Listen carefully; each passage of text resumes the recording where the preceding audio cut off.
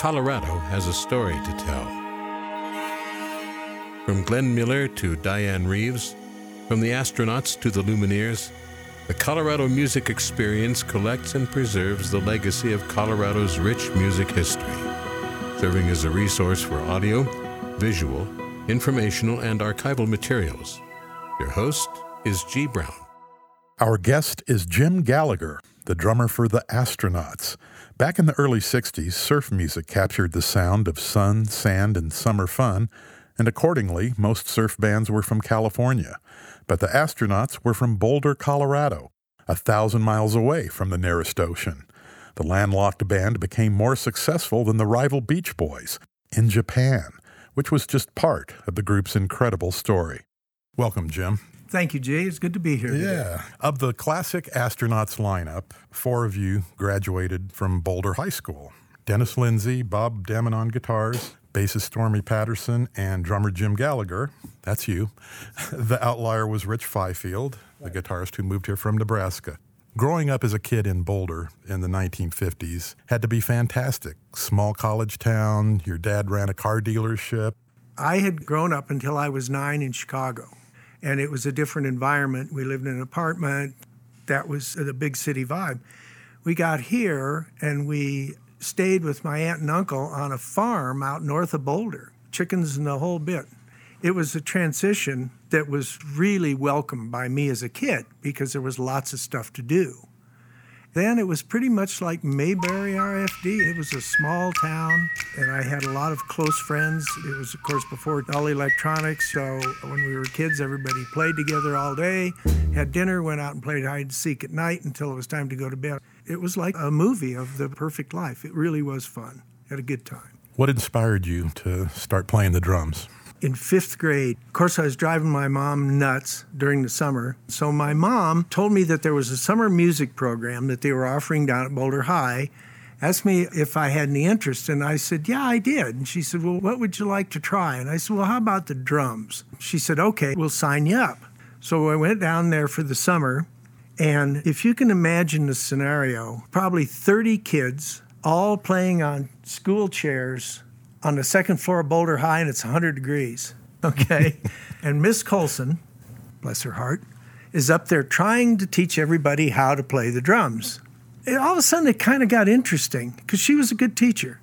Finally learned to do a few things with the sticks, and so that's where I kind of caught the interest. And then that year, when I went back to grade school, they had an orchestra, and so I went into the orchestra. That's how I started to learn to read music. And then when I went to junior high and to Boulder High, I was in the band. I found that it was an easy way to get an A, which was a big issue with my dad and mom, because I wasn't really interested in school much, but I was sure interested in those drums.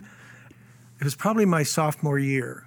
I had met Bob Damon off and on. He was older, but I knew who he was, and I knew that he played guitar, and he had an amp, and so he was kind of the big dog in the neighborhood because we'd hear him down there dinking around.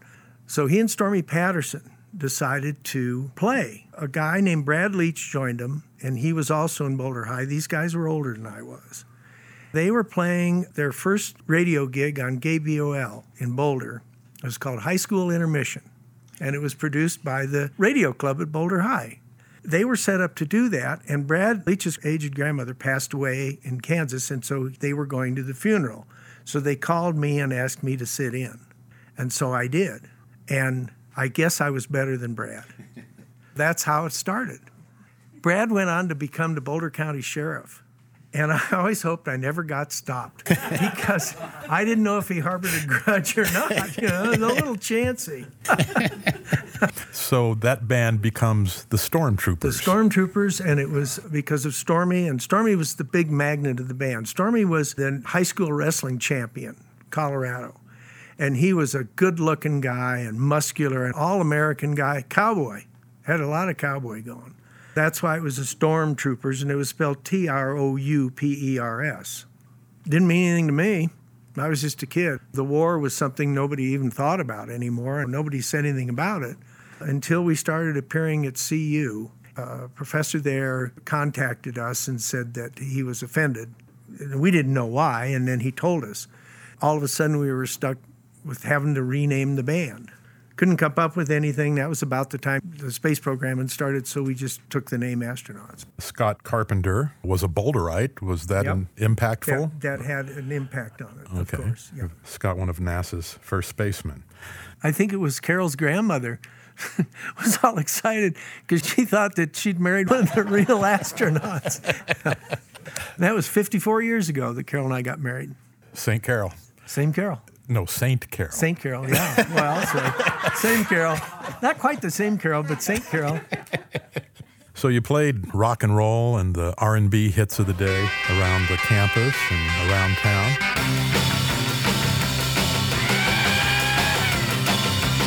I'm gonna write a little letter, gonna mail it to my local DJ.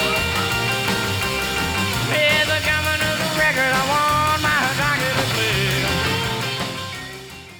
The Astronauts were a terrific live act. There was world-class musicianship between Rich Fifield on guitar and you on drums.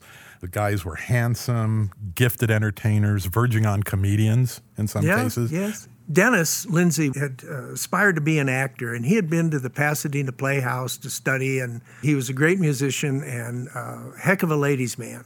And he also had a comedic streak, which was just terrific because no other bands would do any comedy. Not talked about. I mean, everybody was there, to grind it out. And so he'd do the darndest things. We'd take a break and he'd walk back onto the stage in a dress.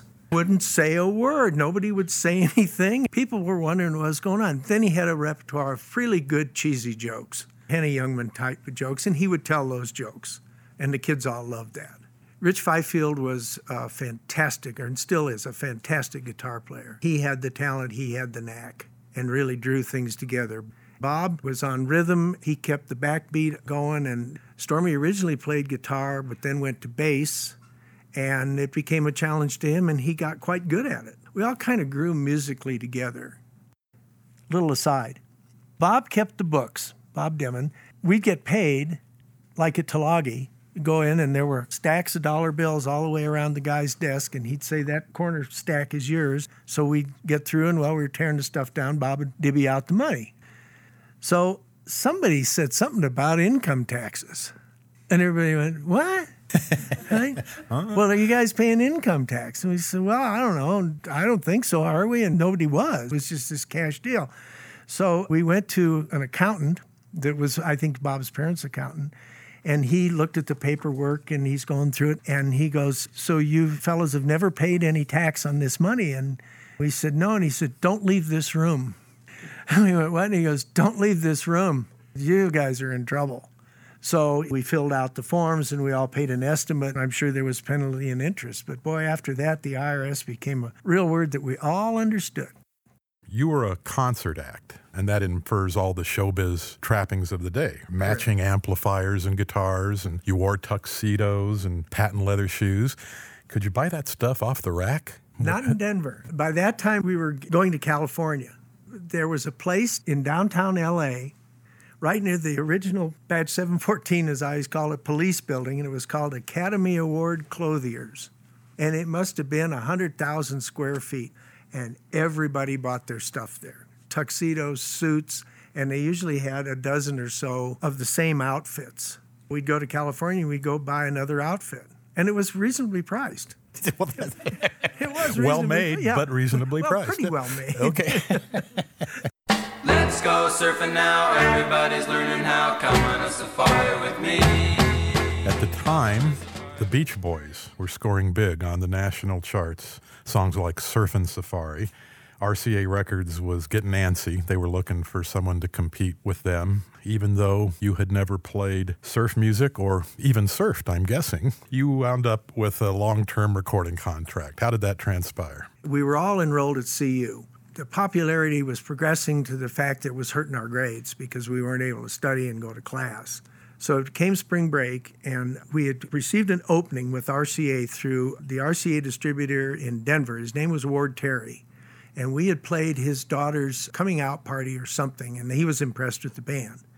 So he got us an opening for an interview in California at RCA at Sunset and Ivar. So we all had a powwow, and for some reason, Bob and I were selected.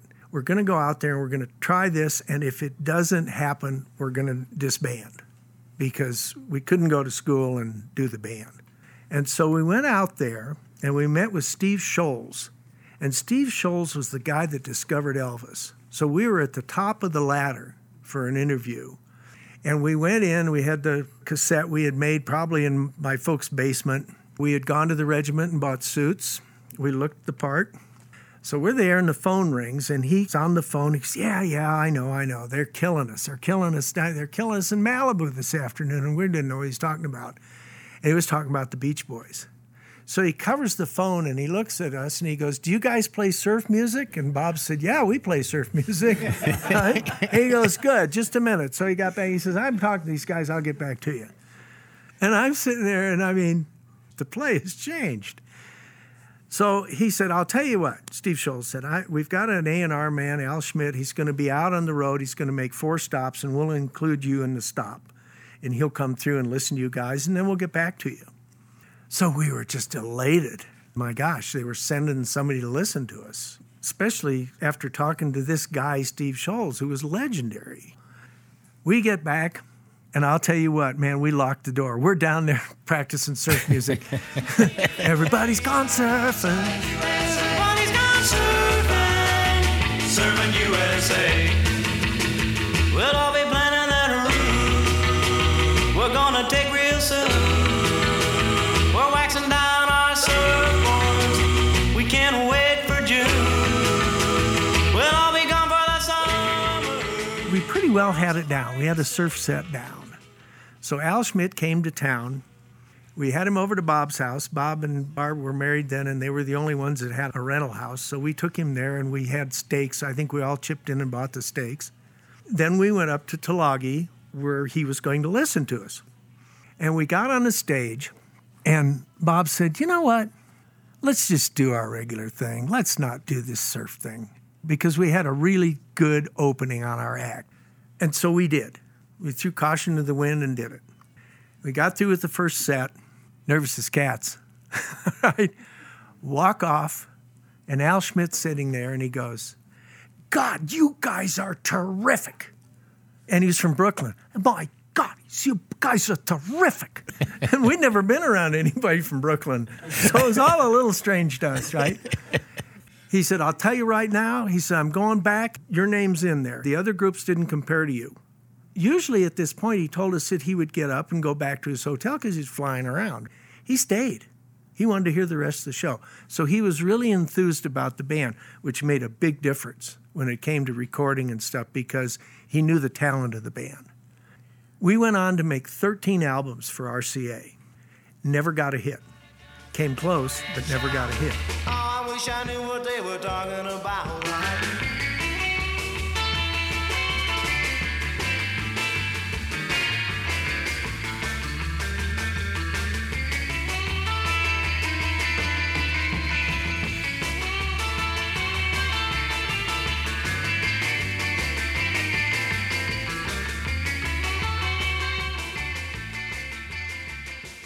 Had 3 major hits in Japan where we sold millions of records, but nothing here ever really happened. That's the way it was. Looking back on it, we kind of said, well, they did have Elvis.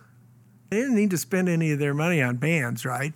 But I thought they did a credible job. I just think that the energy of when the band performed live never really transformed to the records. It just wasn't there. And I listen to this stuff now, the live album, the one that we made at Tulagi, and I can feel it, but it doesn't come through. The best thing about that album was Hal Moore introduced the band at Tulagi that night. Hal Moore from KIMN Radio, the big top 40 giant here in town. They were the guys that were pushing the Astronauts.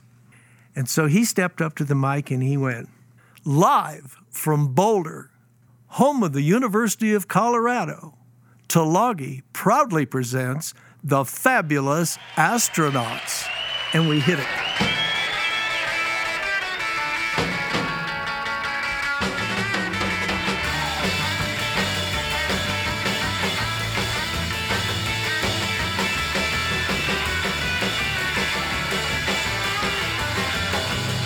Well, deep down in Louisiana goes to New Orleans, way back up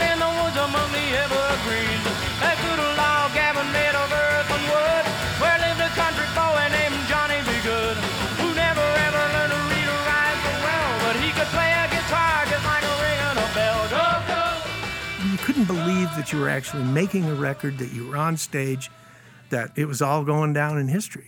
Now, we shan't diminish the legacy. Yes, not hits per se. A lot of bands suffered at the time from that syndrome of not being able to capture their live act on record. But Surfin' with the Astronauts, the very first album, charted nationally, making you the first act out of Colorado to make an impact on the Billboard charts. Yeah, that's correct. Right? Yeah. And the song Baja was written by Lee Hazelwood, who penned most of Nancy Sinatra's hits, but he gave you that surf instrumental, which is considered a classic. It's on every surf music compilation to this day.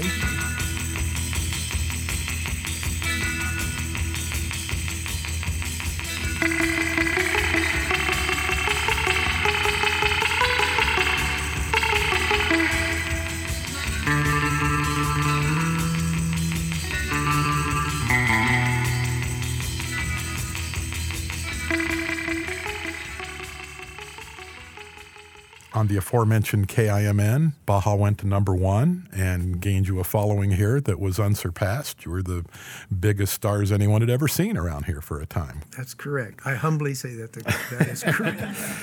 The sounds of the Astronauts. By the way, if you would like to join the International Astronaut Fan Club, call 455-2265.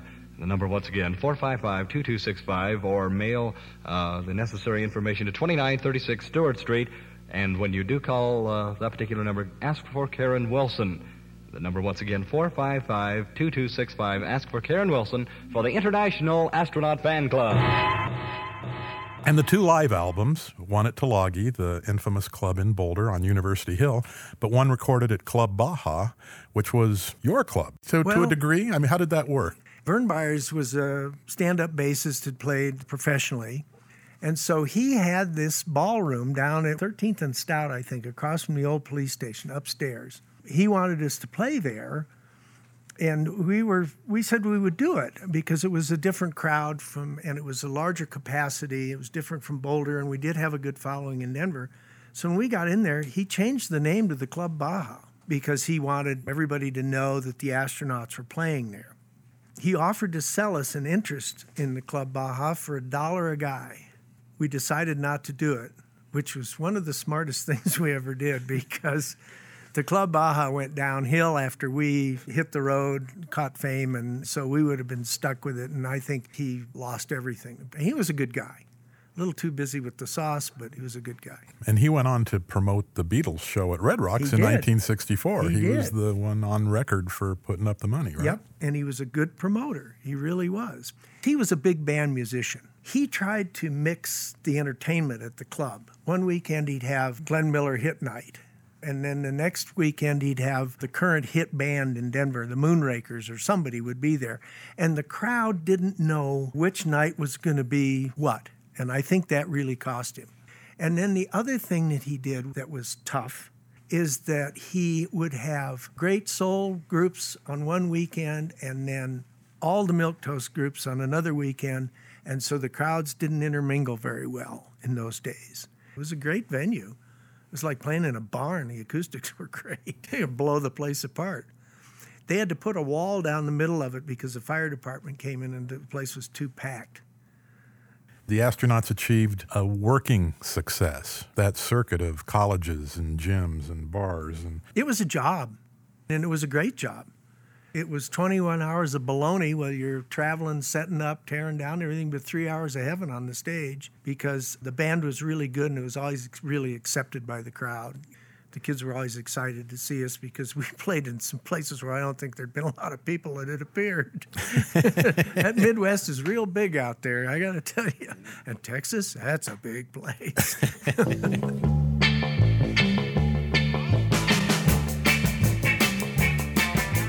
Who's that running down the street? Kissing every girl he'll meet.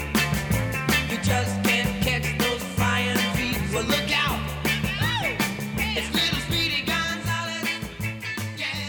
You got to do a few neat things. You appeared on Hullabaloo on TV, which was the great music variety show of the time. Mm-hmm. And you also got to appear in several teen movies. Wild on the Beach, and Out of Sight, and Surf Party. Our manager was a good guy. He really wasn't in tune with what needed to be done with a group like the Astronauts. He was more into easy listening kind of music, and that's the kind of acts that he had been booking. He wasn't really geared for what needed to be done with the Astronauts and the push. The one good thing, though, is he knew somebody in the movie business, and he did get us some bit parts. And he also knew some people in the television business, so we played a lot of those early morning Saturday dance shows in L.A. And anyway, he got us into this movie with Bobby Vinton. We thought, well, here's a guy who's got a hit. This is going to be good for us to be in this. We got to the movie lot, and we were all really excited.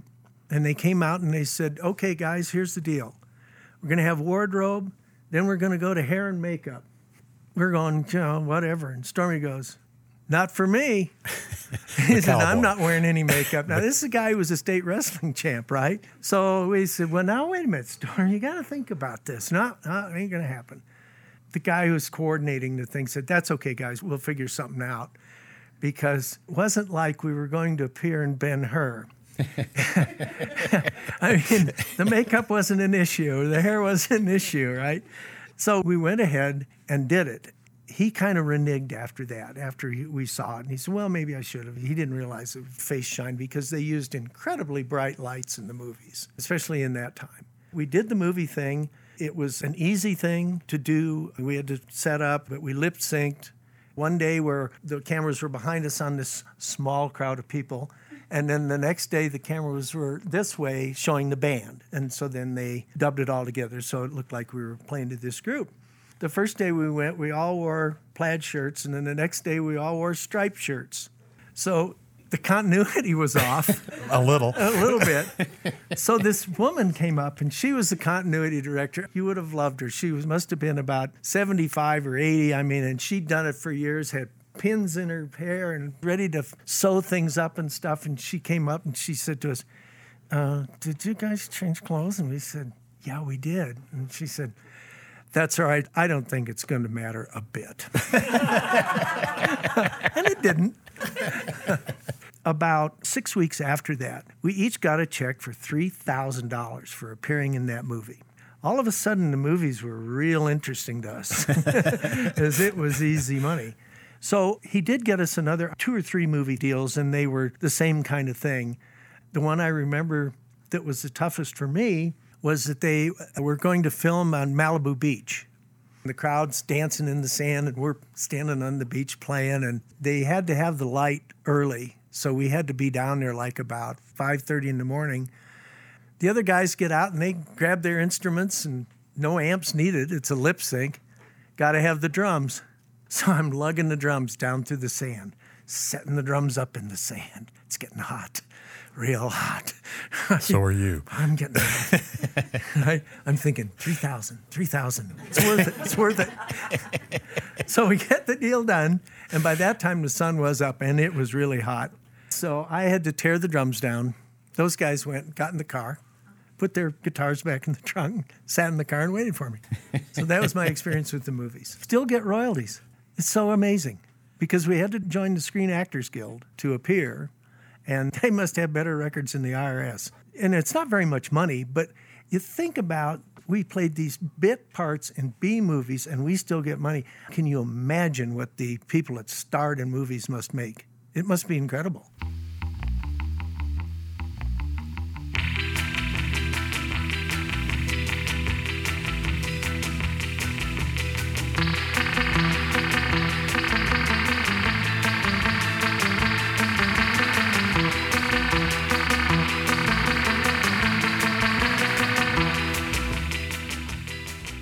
You allude to the great irony of the astronaut's career, that over in Japan, you had your greatest success going overseas. How did you guys discover that they were bonkers for you over there?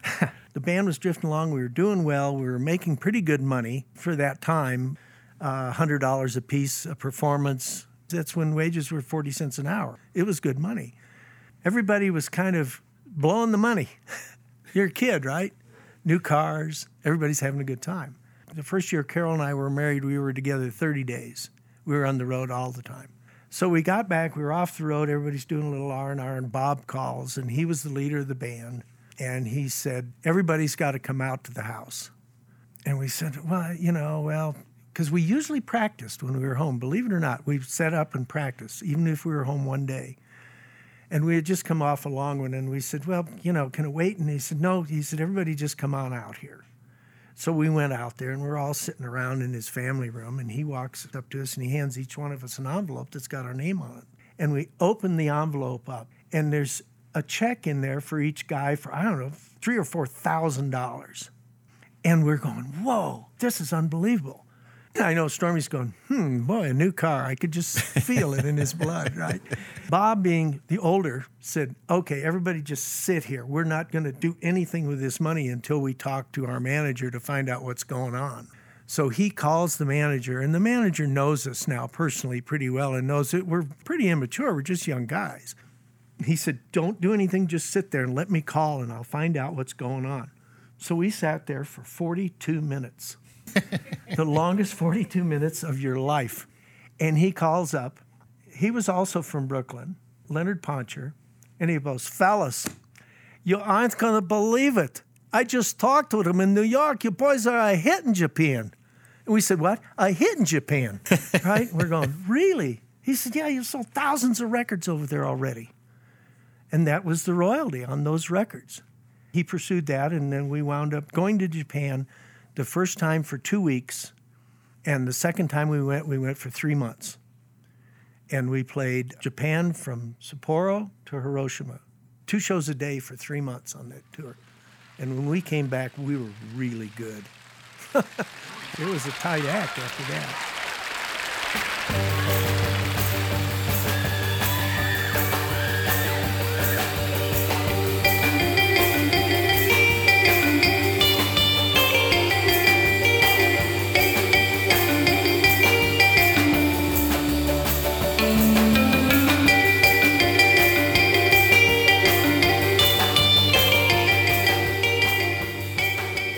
Be an amazing experience in terms of the world being a lot bigger back then. So to get over to Japan, you show up, they've got 60-foot billboards with your likeness on them. It was just crazy. We couldn't leave the hotel because of the fans. It was not something that we had anticipated.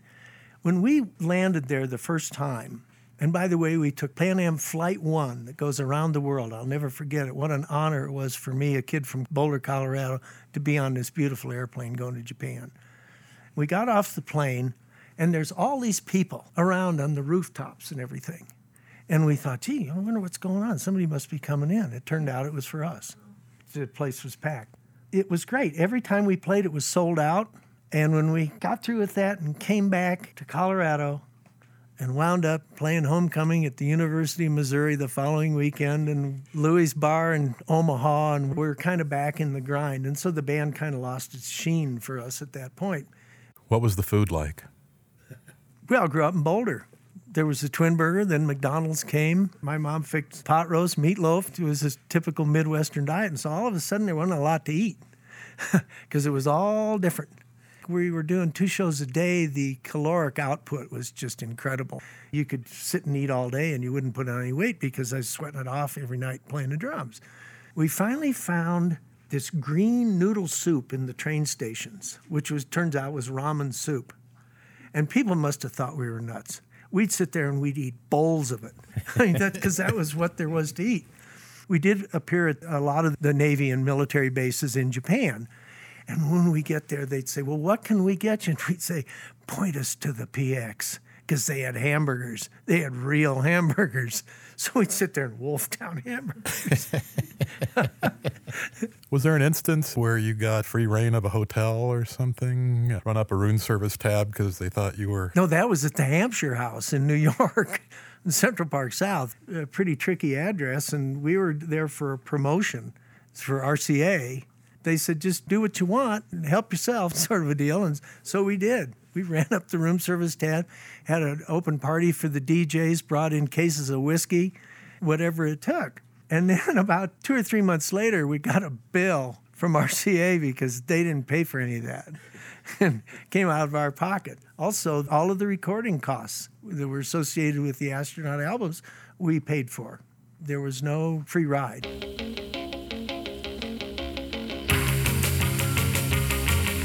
My 34 proof is neat as a pin, coming off a competition coupe, my competition coupe.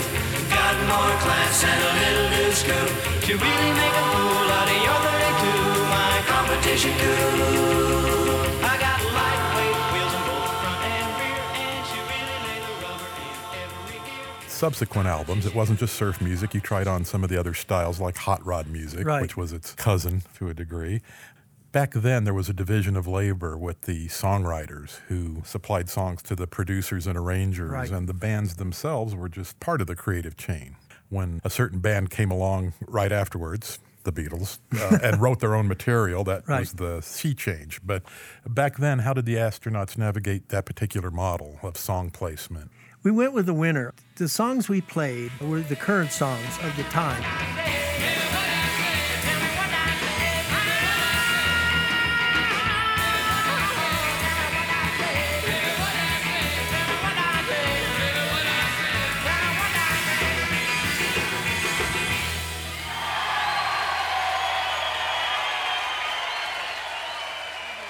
What'd I Say, Bo Diddley, Good Rockin' Tonight, all the great rock songs. A lot of the bands we had appeared with on multi-ticket deals, they'd be going great guns and then they'd play something that nobody knew and it would just fall on its face. So we were really gun-shy about appearing with original material. The recording business in those days, there were 6 songs on each side of a 33 and a third RPM record. So we would use a lot of stuff that was supplied to us by songwriters like Lee Hazelwood and other writers that were producing current hits. But oftentimes, and it always seemed like it was at 4 o'clock in the morning when everything was done, there were 2 sides left that had to be filled in the studio to finish the album. So there were times that we just would start plunking away and just perform, do a song, and that was it. And it went on the album. And boy, I'll tell you, some of them were really bad. I think 456 Gears might be one of the worst songs that we ever performed. 456, 456 gears. 456, 456 gears. 456, 456 gears. I never lose with 456 gears. You allude to all the great acts that you were able to intersect with on the road on various bills. We did a West Coast tour with the Dave Clark Five. They really had a big hit then. Glad All Over.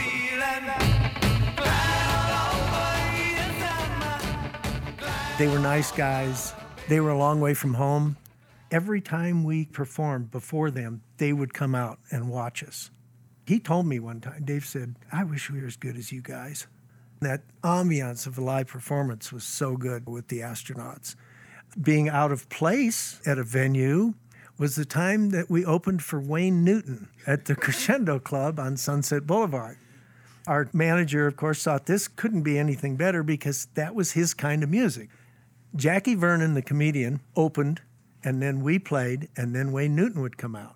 It was a 30-day deal, and we'd start to play, and the first thing we'd hear is, turn it down! Right? Your 3 favorite words. Yeah, Right? turn it down, right? And we'd hunker down. I mean, we weren't enjoying it.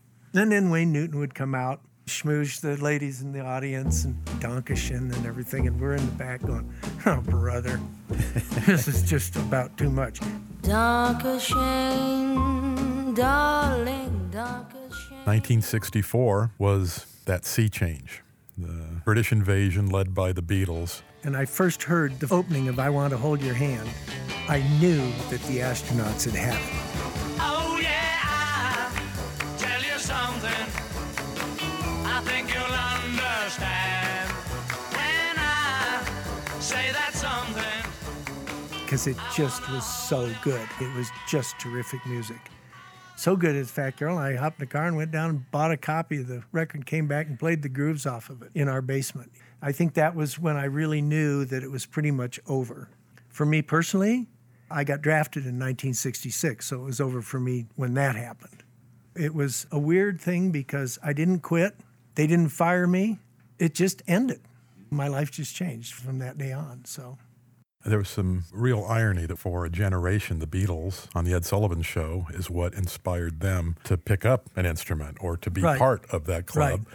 You were just on the other side of that. They were the end of you as a recording act. Right. So pretty much. What got me going was Elvis. First rock song I ever heard on the radio was Mystery Train. Train I ride, 16 coaches long. Something in my DNA went like that, and I was hooked on it. And after that, music just became my life. And it was a great life. Enjoyed every bit of it. That transition of civilian life, of a rock star going into the military. That was pretty much it. In October of 1966, we were on the road, and we had played a lot of homecomings and stuff at that time. But I think I netted maybe $3,500 out of the band that month, which was good, and that's a lot of money. In those days, dollars, man, we were earning it.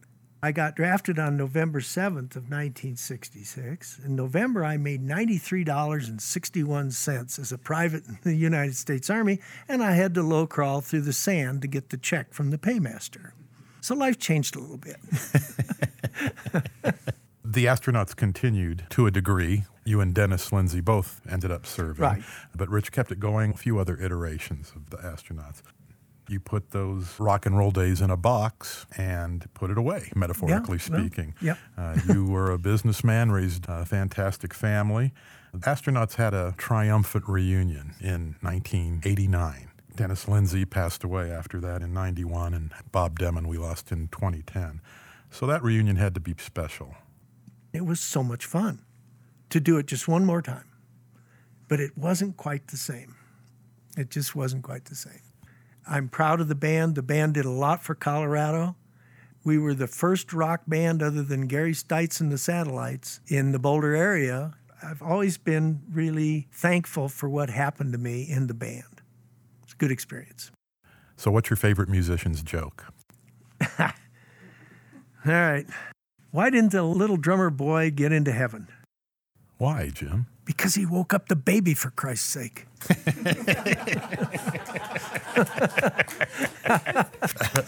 There you go. Thank you very much. Thank you. The Colorado Music Experience is a nonprofit educational and cultural organization, relying on financial support from music enthusiasts to fund its initiatives. To learn more, please visit colomusic.org. COLO music.org.